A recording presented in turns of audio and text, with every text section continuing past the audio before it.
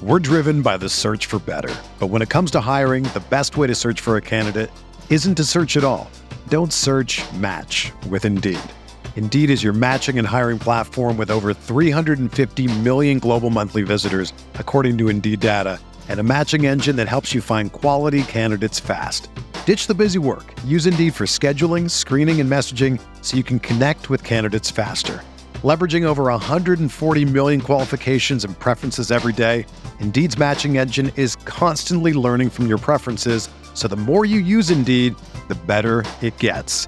Join more than 3.5 million businesses worldwide that use Indeed to hire great talent fast. And listeners of this show will get a $75 sponsored job credit to get your jobs more visibility at Indeed.com/Blue Wire.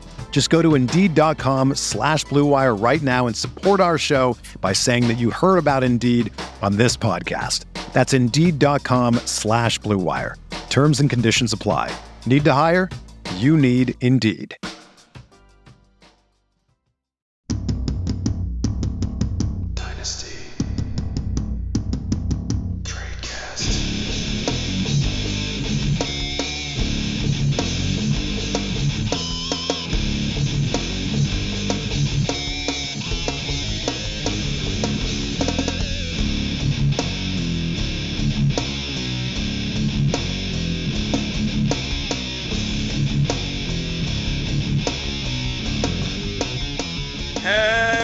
Welcome to another edition of Dynasty Cast on RotoViz Radio, brought to you by the Blue Wire Network. And they're back. They're better than ever. They're on the podcast once again. Underdog. The Underdog Fantasy Football and More is where you got to go for your best ball and more. And I'm joined by Dan Sanyo, and not more, just Dan Sanyo, tonight on this lovely Tuesday evening, Thursday morning in your ear holes. How are you tonight, Dan? We are good. It's finally we get a week where chaos didn't completely ensue in the off season. There were still some moves made. There's still some news to talk about, but this is kind of the first week where we actually get to try to drum up some things to talk about instead of the NFL doing it for us. Yeah, there's a couple of tidbits, and then the latter half of the show is like us piecing together some notable things for the rest of this offseason and into the season as well. So let's start off this show, the Nice Trade Cast, presented by Underdog on the RotoViz Radio Network, with the Buccaneers. Bruce Arians announced, I think it was probably shortly after we stopped recording last week, because it seems like it was a while ago at this point. Bruce Arians has retired from the head coaching position, is moving up to the front office, and then that puts Todd Bowles in the head coaching position. I guess we go a few different ways here. We'll start off with, do you think that Tom Brady forced this retirement, Dan? The timing of it all makes me believe that Tom for sure had a say in it. Like, hey, I'll come back, but we got to make some changes. But also, that's, again, kind of a hard thing to say, especially just fully on speculation. But the timing of it all, it seems very, very odd to me, and especially with all of kind of the required changes happening in the NFL, too. Arians having the option of stepping down, or kind of the forced option of stepping down, and allowing Bowles to take that position is great for Bowles. It's, I think, less than great for the Bucs. I think Byron Leftwich would have been my choice. I like we talked about before the show. I understand, I guess, the Bulls swap, but if I'm the Bucs, I'm doing everything in my power to retain Leftwich and try to maintain, Todd Bowles as your defensive guy. And there's a chance he leaves in 2023. There's a chance they both leave in 2023 if they perform again this year, if Brady puts them on his back. But I still think having Leftwich and Brady together for one more season is going to be really important for fantasy purposes. We've seen what they've been able to do the last couple of years together. So it was nice to see Leftwich kind of, stick around. Obviously, they bring back Godwin. Evans is still there.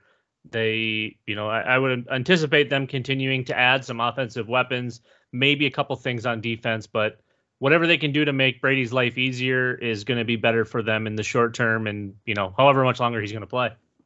and kind of hit on everything we've talked about so far. First, as far as Tom Brady forcing Bruce Arians to retire, I don't necessarily buy that on a full scale. What I do kind of understand, and I kind of believe more so now, around week 7, week 8 last year, there were rumors that Tom Brady was annoyed that on Monday and Tuesday, Leftwich and Brady would put together a game plan, and then on Wednesday, Thursday, Bruce Arians would come in with his pen and scribble things out. And like anyone who has ever like done any sort of like collaborative work with a supervisor, like, you know, that frustrating feeling like we just did all this work and you're just going to ruin it. Like, I can definitely understand that possibly happening and getting on Brady's nerves a few times. And I think on that end, maybe Brady's not shedding a tear over the retirement of Bruce Arians. But I don't think it was an ultimatum where Brady was like, I'm retiring because I'm sick of Arians, and then I'll come back if he retires. So I don't think that was the case necessarily. And then going to the Bowles versus Leftwich conundrum, I think that Bruce Arians took the Bucs job 3 years ago, and obviously I think meaning this is what I believe Arians when he says that he took the Bucs job in 2019 with the game plan of I'm going to hand this off to a minority head coach. And now Bowles and Leftwich are both would have been minority head coaches. But what I said before the show is the difference between Byron Leftwich and Todd Bowles is that unless the Bucs and Brady offense implodes in 2022, Byron Leftwich is a head coach elsewhere in 2023. I am not sure Todd Bowles was getting that second chance as a head coach anywhere else other than being handpicked by Bruce Arians. It's unfortunate it has to go to this place, but I think with the tightening grip of, you know, not only the Rooney Rule, but, you know, the requirement of assistant coaches as well, I think it's almost inevitable that one, if not both of these guys is gone in 2023. And I would lean towards them both being gone. Well, no, Bowles has a 5-year deal. Yeah, but a head coaching job, they can, you know, a different head coaching job he can get, they'll move on from But he's that. already a head coach. Why would he leave if he's head coach? I mean, you can say he's head coach, but to me, it's still interim. You can call him whatever you want. He got the job because Arians stepped down. To me, that is throwing him a bone. I don't think this is a long-term play. I think they did this to please Brady and to, you know, and to just kind of keep the league in their good faiths, I guess. I don't know. To me, this wasn't a long-term, a 5-year plan. This is let's get Arians to the front office and just see what happens. But if their plan was to keep Bowles and lose Leftwich, I despise that very much. And let's go to the fantasy implications here. The reports, and I don't believe the reports are that Todd Bowles wants to be more run heavy, at least not throwing the ball 50 times with the 50-year-old Tom Brady. I think that Todd Bowles, just like Bruce Arians did, is going to realize, hey, when I throw with Tom Brady 45 times, I'm more likely to win. And so I think that maybe you might see a little bit more like early down runs than you saw under the Arians regime. But I really think it's still going to be one of the more pass-heavy offenses in the NFL. Yeah, and you know the long incorrect take for the most part from a lot of people is you run the ball to set up the pass. Well, anybody that understands anything understands that you pass to set up the run. It's so much easier to be able to run the ball down somebody's throat if you have a 3 wide receiver set and 2 tight ends, whatever. That it's so much more simple. And now they re-signed Leonard Fournette. This to me screams that they do want to run the ball more. The problem is you still have Tom Brady, who looked as fresh as can be the last couple of years. And I mean, if they're not throwing it 45 times a game, I would be absolutely shocked, especially because the defense isn't going to be what the defense was. And I think the offensive line may struggle a tad, whereas they were fairly dominant for the most part, and losing a couple of guys. They replaced one, but they lost pretty much their 2 main components on that line, one to retirement, one to re-signing elsewhere. And I mean, they lost 3 linemen, and so far they've traded for 1. Then they signed somebody else. No. They lost 2 and signed Kappa and the other one, and they traded for Mason.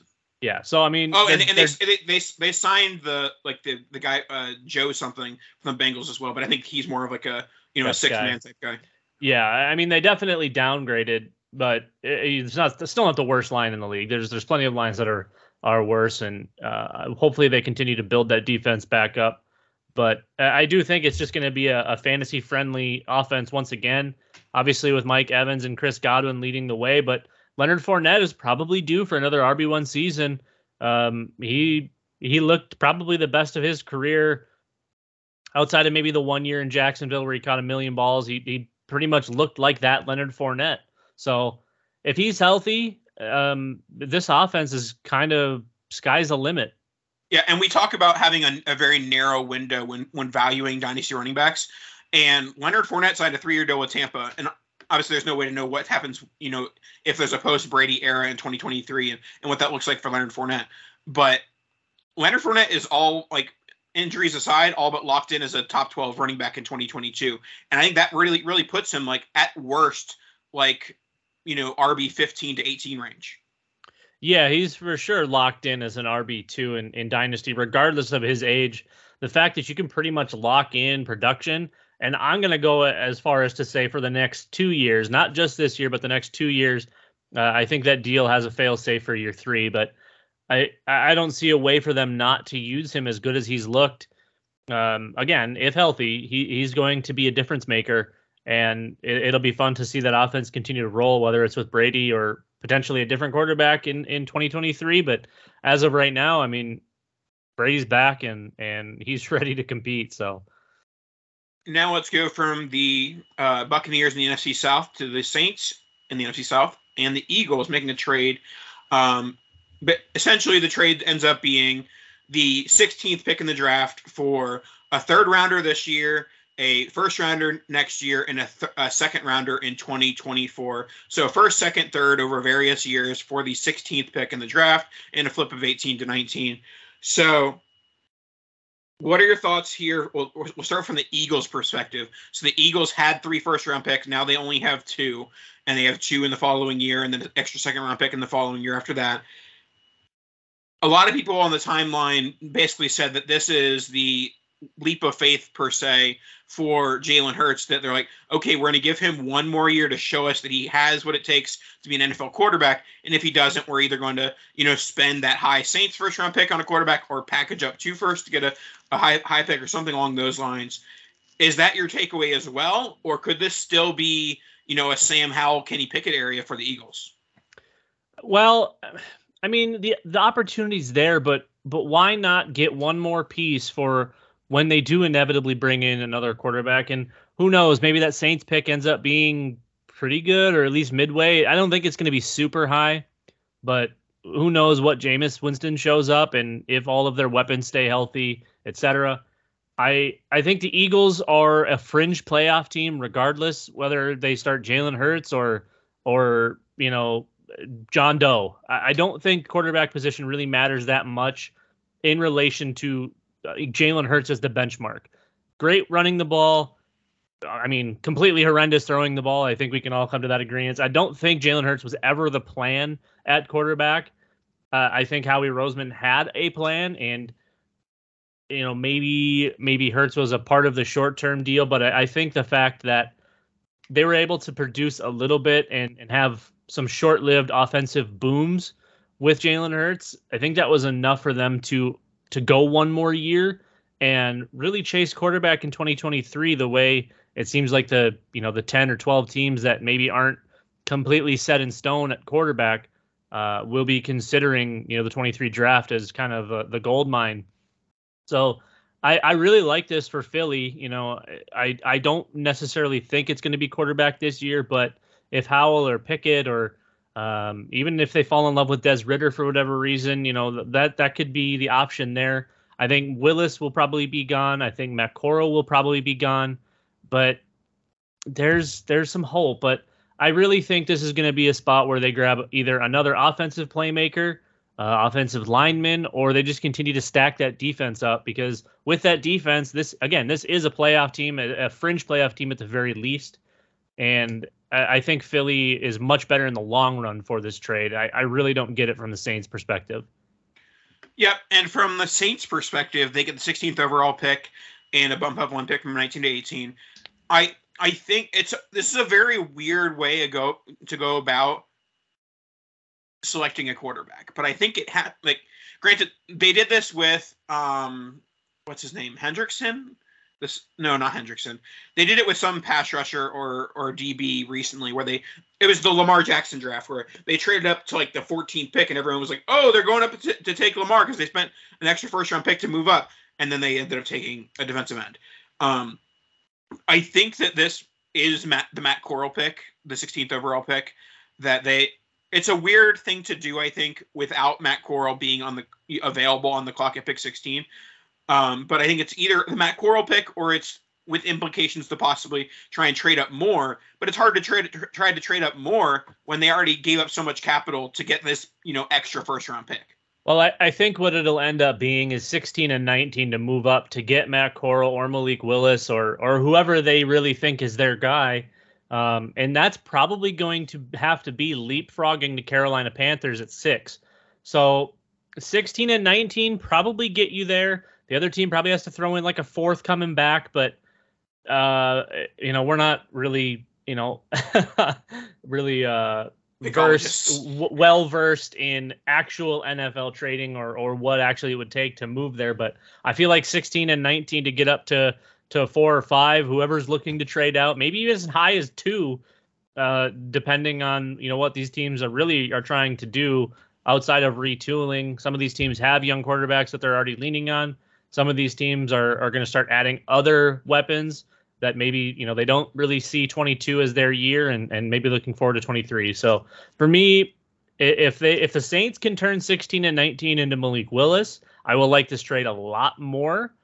But if the goal here is 16 and 19 to get Matt Corral or Sam Howell or Kenny Pickett, I think then this is an absolute fail because they probably could have used their 23 first and whatever to move up and get one of the probably 4 or 5 quarterbacks that are better than pretty much everyone not named Malik Willis in this class. So I don't like it for the Saints value wise. They essentially lit a 2nd round pick on fire. But it is what it is. We're not running NFL teams. So with Jameis Winston, do you see let's assume it's not Malik Willis, that it's one of the other, that lower tier of 2 to 4. If it's one of those guys, do you see Jameis as the full-time 2022 starter, or do you think Jameis kind of plays his way into that relief role where he starts the season and then gets benched, then comes back in? There's a bit of in and out, like the Ryan Fitzpatrick syndrome. Do you think there's a little bit of that, or do you think it's just he plays half the season then he's out? What are your expectations of Jameis and his amount of starts in 2022 if they select a quarterback in the first round? Well, I don't think anybody's really ready to start day one in this class. There are going to be a couple that probably are forced to. But as far as Jameis goes, we talk about it all the time. He's very much Ryan Fitzpatrick in the sense that if he's healthy and he's brought in by that team, he's probably your starter. And if Jameis is healthy and he isn't throwing 17 picks every single game, he's probably your starter, regardless of who they take, regardless of what the fan base wants to see. Jameis knows the offense. He knows the team. There's no reason not to start him if he's playing even at average Jameis level. Now, if we get to see decent Jameis, the Saints are probably a playoff squad. If you get average Jameis, they're probably a fringe team.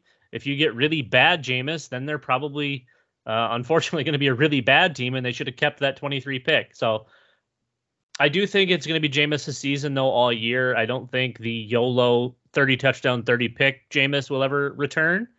I would like to see them retool a bit. Obviously, they still have Alvin Kamara, and who knows where Michael Thomas is at physically, mentally, whatever. I would hope they bring in another wide receiver across from him. Taysom at tight end, whoever else at tight end.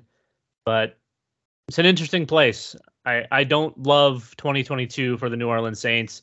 And again, the reason I hate this trade so much for them is because I think that 23 pick is absolutely going to be better than 16, 18, or 19, all of the first, in this deal, unless Jameis stands on his head and performs like a basically an MVP candidate at that point. Or if one of the aforementioned quarterbacks stand on their head and Sure. play like an MVP quarterback candidate. Yeah, if Sam Howell ends up being, amazing, or whoever they like, whatever it is, if that's the case, then wow, great on them. Pat yourself on the back. Hindsight will be, yep, see, they knew it. We knew it. Everybody knew the Saints were great. But looking at it from right now, from today, great for the Eagles, real bad for the Saints. What will be real good for you is checking out our friends over at Underdog. That's right. Underdog is back with us yet again. We talked about them last week. You're going to continue to talk about them, Nathan, because they've kind of got everything that you need. They've got best ball. They've got season long. They've got daily. They've got pick'em. I mean, it's kind of great, and that the app's awesome. You can go to their website, underdogfantasy.com. But what we didn't touch on last week, and I'm kind of disappointed that we didn't, was the pick'em side of it, because this is so much fun. It kind of gives you the Las Vegas bookie feel. You're in there actually getting to kind of do your sports betting, and not all states that type of betting is legal to do, and to go and bet money lines and to do this and do that. But now we're kind of getting that parlay type feel. You pick your favorite over-unders, whether they're stat lines or outcomes, and you can win up to 20 times your money, Nathan. It's actually crazy what they're able to do, and how, honestly, again, we say it all the time, but how easy it is. It's so simple, whether it's the website or the app. I mean, you can't really beat hold on, Dan. Hold on. Are you telling me I can take the over on Mike Evans receiving yards every single week of the year? You can, and you can build that in with more pick'ems. But before you do that, Nathan, when you sign up and use code RotoViz, Underdog is going to match up to $100 of your deposit. No way. That's right. RotoViz, with the free money, you on your first deposit, Nathan, you're going to get up to $100 bonus. Think about that. That's quite literally free money. Free money you can use in all of their great pick'em contests, all those great best ball contests. Like, you could be printing money with your free money. Like, when they say make your money work for you, they're basically talking about Underdog. That's true. Underdog actually does have a money printer. They will help you print your own money. We're driven by the search for better. But when it comes to hiring, the best way to search for a candidate isn't to search at all. Don't search, match with Indeed.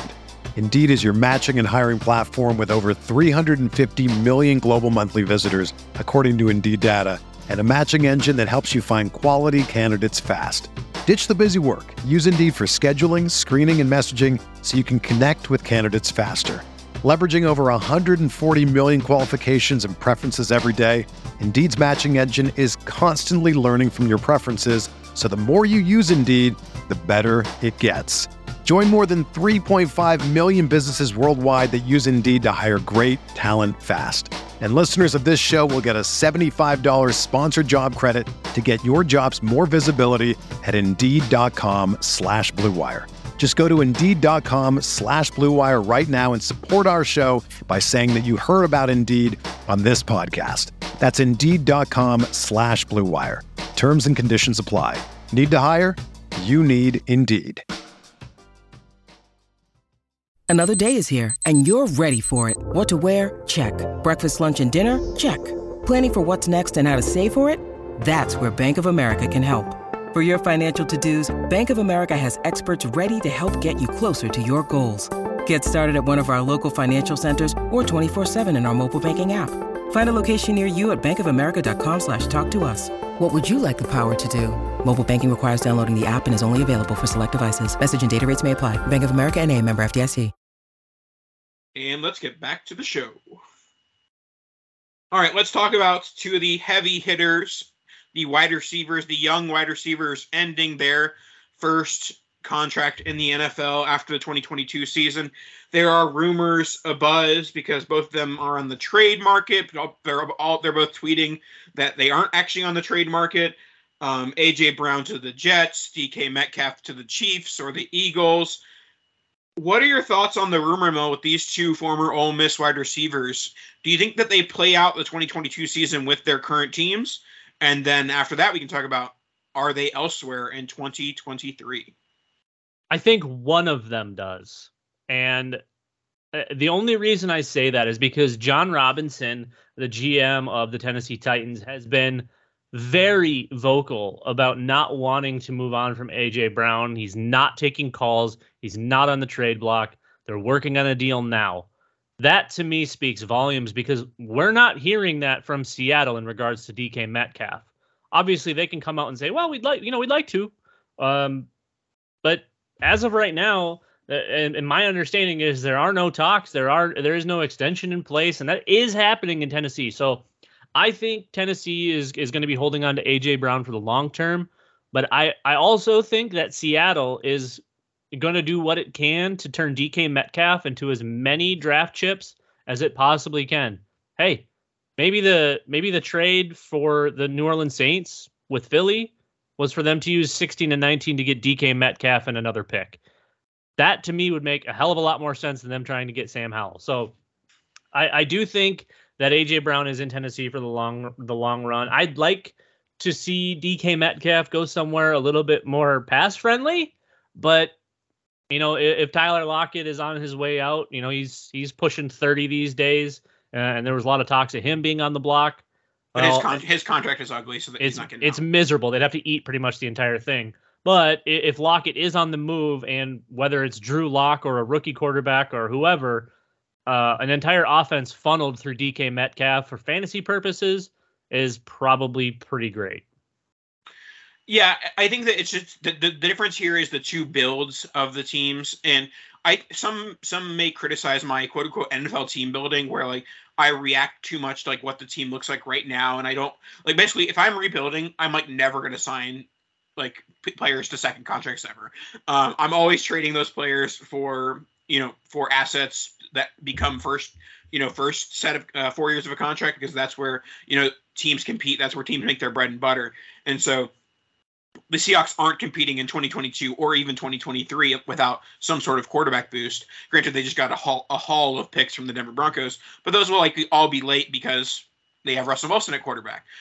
So I think it makes more sense for them to, capitalize and get like a similar package that Tyreek Hill or Devontae Adams got, a first and a second essentially for DK Metcalf is something that the Seahawks should entertain. Now, where is that first? Who is paying up for that first and second? Like the Chiefs are really the main one that makes sense if they can figure out the cap wise, but they couldn't figure out the cap wise with Tyreek unless Tyreek really just wanted to get out of Kansas City. But I don't know why you would want to get out from being with Patrick Mahomes. So yeah, I would say Metcalf, the landing spot that makes most sense for Metcalf is the Chiefs. Obviously, the grossest one would be the Jets, where Brown is being projected to go. But I still have some faith in Zach Wilson, and I think that Zach Wilson with a wide receiver core of DK Metcalf, Elijah Moore, and a splash of Corey Davis is something to at least like entertain. Yeah, I mean, if the Jets were really set in stone on Zach Wilson being the guy and doing everything they can to help his progression, obviously that is a massive move. I think one less talked about spot is DK to Green Bay. Obviously, they've had their own share of cap troubles, but not having to re-sign Devontae Adams and not having that franchise tag on their books. Obviously, they get the deal done with Aaron Rodgers, but you put DK on that team, and instantly they just go right back to the top of the NFC North. I think right now, because of the lack of offensive weapons, mainly because of Aaron Rodgers' contract, they are. I mean, they're probably still going to be at the top, but they're a one and done type of playoff team without any sort of weapons outside of Aaron Jones and AJ Dillon, which you can only do so much with. So I think DK, like you said, to Kansas City. I do still think somewhere like New Orleans is in play if New Orleans thinks that they could compete with Jameis under center. But if they're playing as quarterback, DK obviously wouldn't really work into that. So it's going to have to be a team that can afford to pay him $22 to $24 million annually. It's just the nature of the beast at this point. He's not going to get paid less than Christian Kirk. I can tell you that. The Jaguars ruined the wide receiver cap with Christian Kirk. I said that the second that deal was done for Christian Kirk was the Jags did this to quite literally make all of these wide receivers have to move off of their current teams because their current teams were not going to pay them. Happened with Devontae Adams instantly to the Raiders. It happened with Tyreek Hill, then to the Dolphins. I see DK in that same line. I don't think A.J. Brown is going to fall down that same path. They need to retain him. Even though they do bring in Robert Woods, I still think A.J. Brown means a lot more to that team than a draft pick or whatever they're going to get in return would. Next, we'll go to Noah Fant of the Seahawks. It's interesting because, Noah Fant, DK Metcalf, similar ages. But I feel like Metcalf's much more likely to be moved because they just traded for Fant, and you don't really include Fant in that type of trade package unless you see him as a long-term piece in your offense. And it's hard to really see what your long-term piece of any offense is when your offense is led by Drew Lock, a.k.a. a 2023 quarterback in next year. Do you think there's a possibility that Noah Fant is flipped, or do you think that he is locked in, whether it's under the franchise tag or a long-term deal, maybe because tight end is a hair cheaper than that wide receiver position?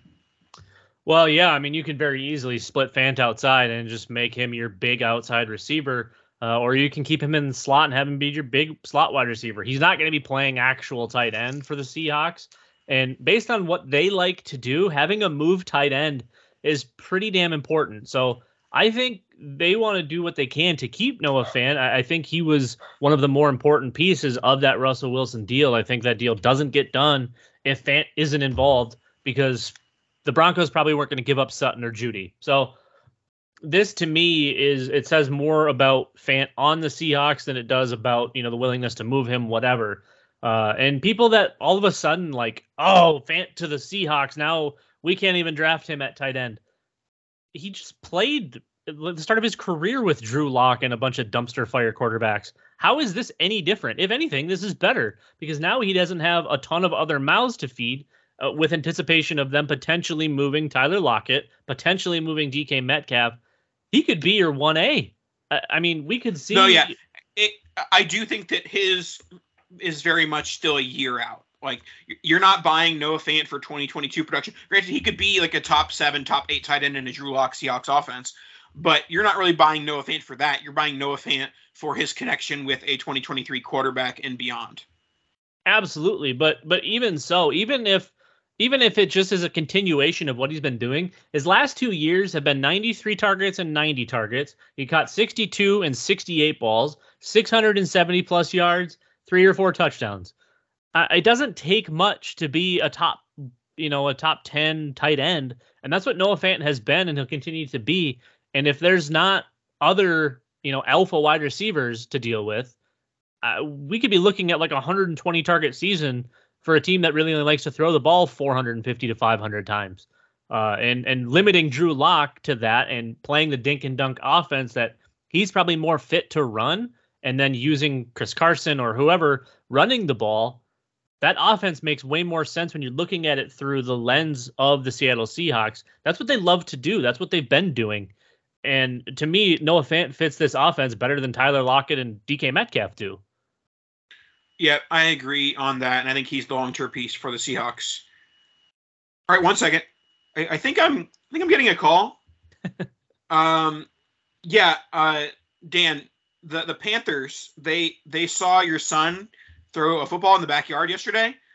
They would like to bring him in for a visit. Well, see, we were going to go. The problem was we were just a couple minutes late because the other 6 top quarterback prospects in this draft are all scheduled for 5 visits each, totaling 30 visits for the Carolina Panthers in the coming weeks before the draft. I get it. They need a quarterback. Their plan at 6 is quarterback. They'll probably have to move up to get said quarterback. Whoever wows them in these interviews, you'll never see someone run to the podium faster to announce a pick. They're going to submit their pick like when one goes. They're just going to put a list. Here's our list of quarterbacks in order. Whoever goes, just go to the next one. But also, if you're Malik Willis, and I mean, obviously, no one's going to, start their career by being mad at their franchise. But if you're Malik Willis, who's being projected as the number one quarterback and mocked as the number one quarterback in every single draft, and let's say the Panthers traded up to get him, or they do get him at 6, aren't you being like, why did you see those other guys 47 times? Like, you could have just drafted me. Well, here's the thing. I get why Carolina's doing it. Hey, come out and win this job, right? I would like to think that Malik Willis is already their favorite, but they want him to prove it. As much as you can prove it in an interview or in, some limited workouts, whatever. I still feel like Malik Willis is their guy. The question is, and the question becomes, I guess, is he that much better than 3 or 4 of these other guys? I think you could probably kick out a couple of them on the back end, but maybe the gap isn't huge. And if they aren't able to get Willis, if somebody moves ahead of them, are they content sitting at 6 and just take whoever falls? Or are they going to use some of their capital, maybe use a player, maybe use whatever they need to leapfrog again to get up into, the top 1, 2, 3 spots to ensure that they get Malik Willis if they believe he is the guy and he's head and shoulders above the others. I think these, and it sounds crazy that they're doing all of these interviews on just the quarterback position, but they need to know what they're getting, and they are going to commit to whoever this pick is for the next 3-4 years. It just kind of is what it is. But they can't get it wrong. They might still not be good. They just have to be the best of the 5 or 6 bad quarterbacks. Yeah, I think that at the end of the day, like, I'm not buying the Willis at 2 to the Lions or Willis at 3 to the Texans necessarily. I think that those teams are looking at the 2023 draft for their quarterback. And so I think Willis at 6 to the Panthers is very realistic.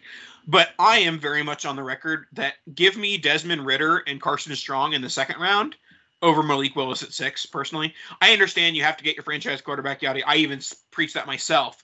I just don't see the large gap that others see between Willis and Ridder. So I'm always a floor guy and not a ceiling guy. I think Malik Willis is one of those exceptions to me, which is kind of strange considering how mostly lackluster this class is. And Malik Willis's floor is essentially 0, right? But I see the closest possible thing to what could be Michael Vick. Obviously, Michael Vick was a specimen coming out, but Malik has the massive arm. He's got the legs, maybe not quite the Vic legs, but he's also an awesome dude from what it seems like, this far away. We don't get to see him up close and personal like everybody else, but he seems like somebody a franchise can rally around. Carolina needs that because even kind of the tail end of Cam, people were like, all right, it's probably enough with the goofy hats. And then to the Sam Darnold debacle, they can't do it again. Whoever this is has to be right, whether they have to reach for him to get him, whoever it is, and I think it's Malik Willis, but they cannot get this wrong. Alrighty, that should wrap us up for this evening. Make sure you get your Underdog on, promo code RotoViz. 100% deposit match, Dan. What else could you want other than Dynasty Cast in your ears and Underdog on your computadora? Any last words, Dan? It's hard to want more than $300, so get yourself on over to UnderdogFantasy.com, download the app, go to the website, whatever you got to do. Get your free money. That'll do it for this week. We'll talk to you guys next week. Kadoosh!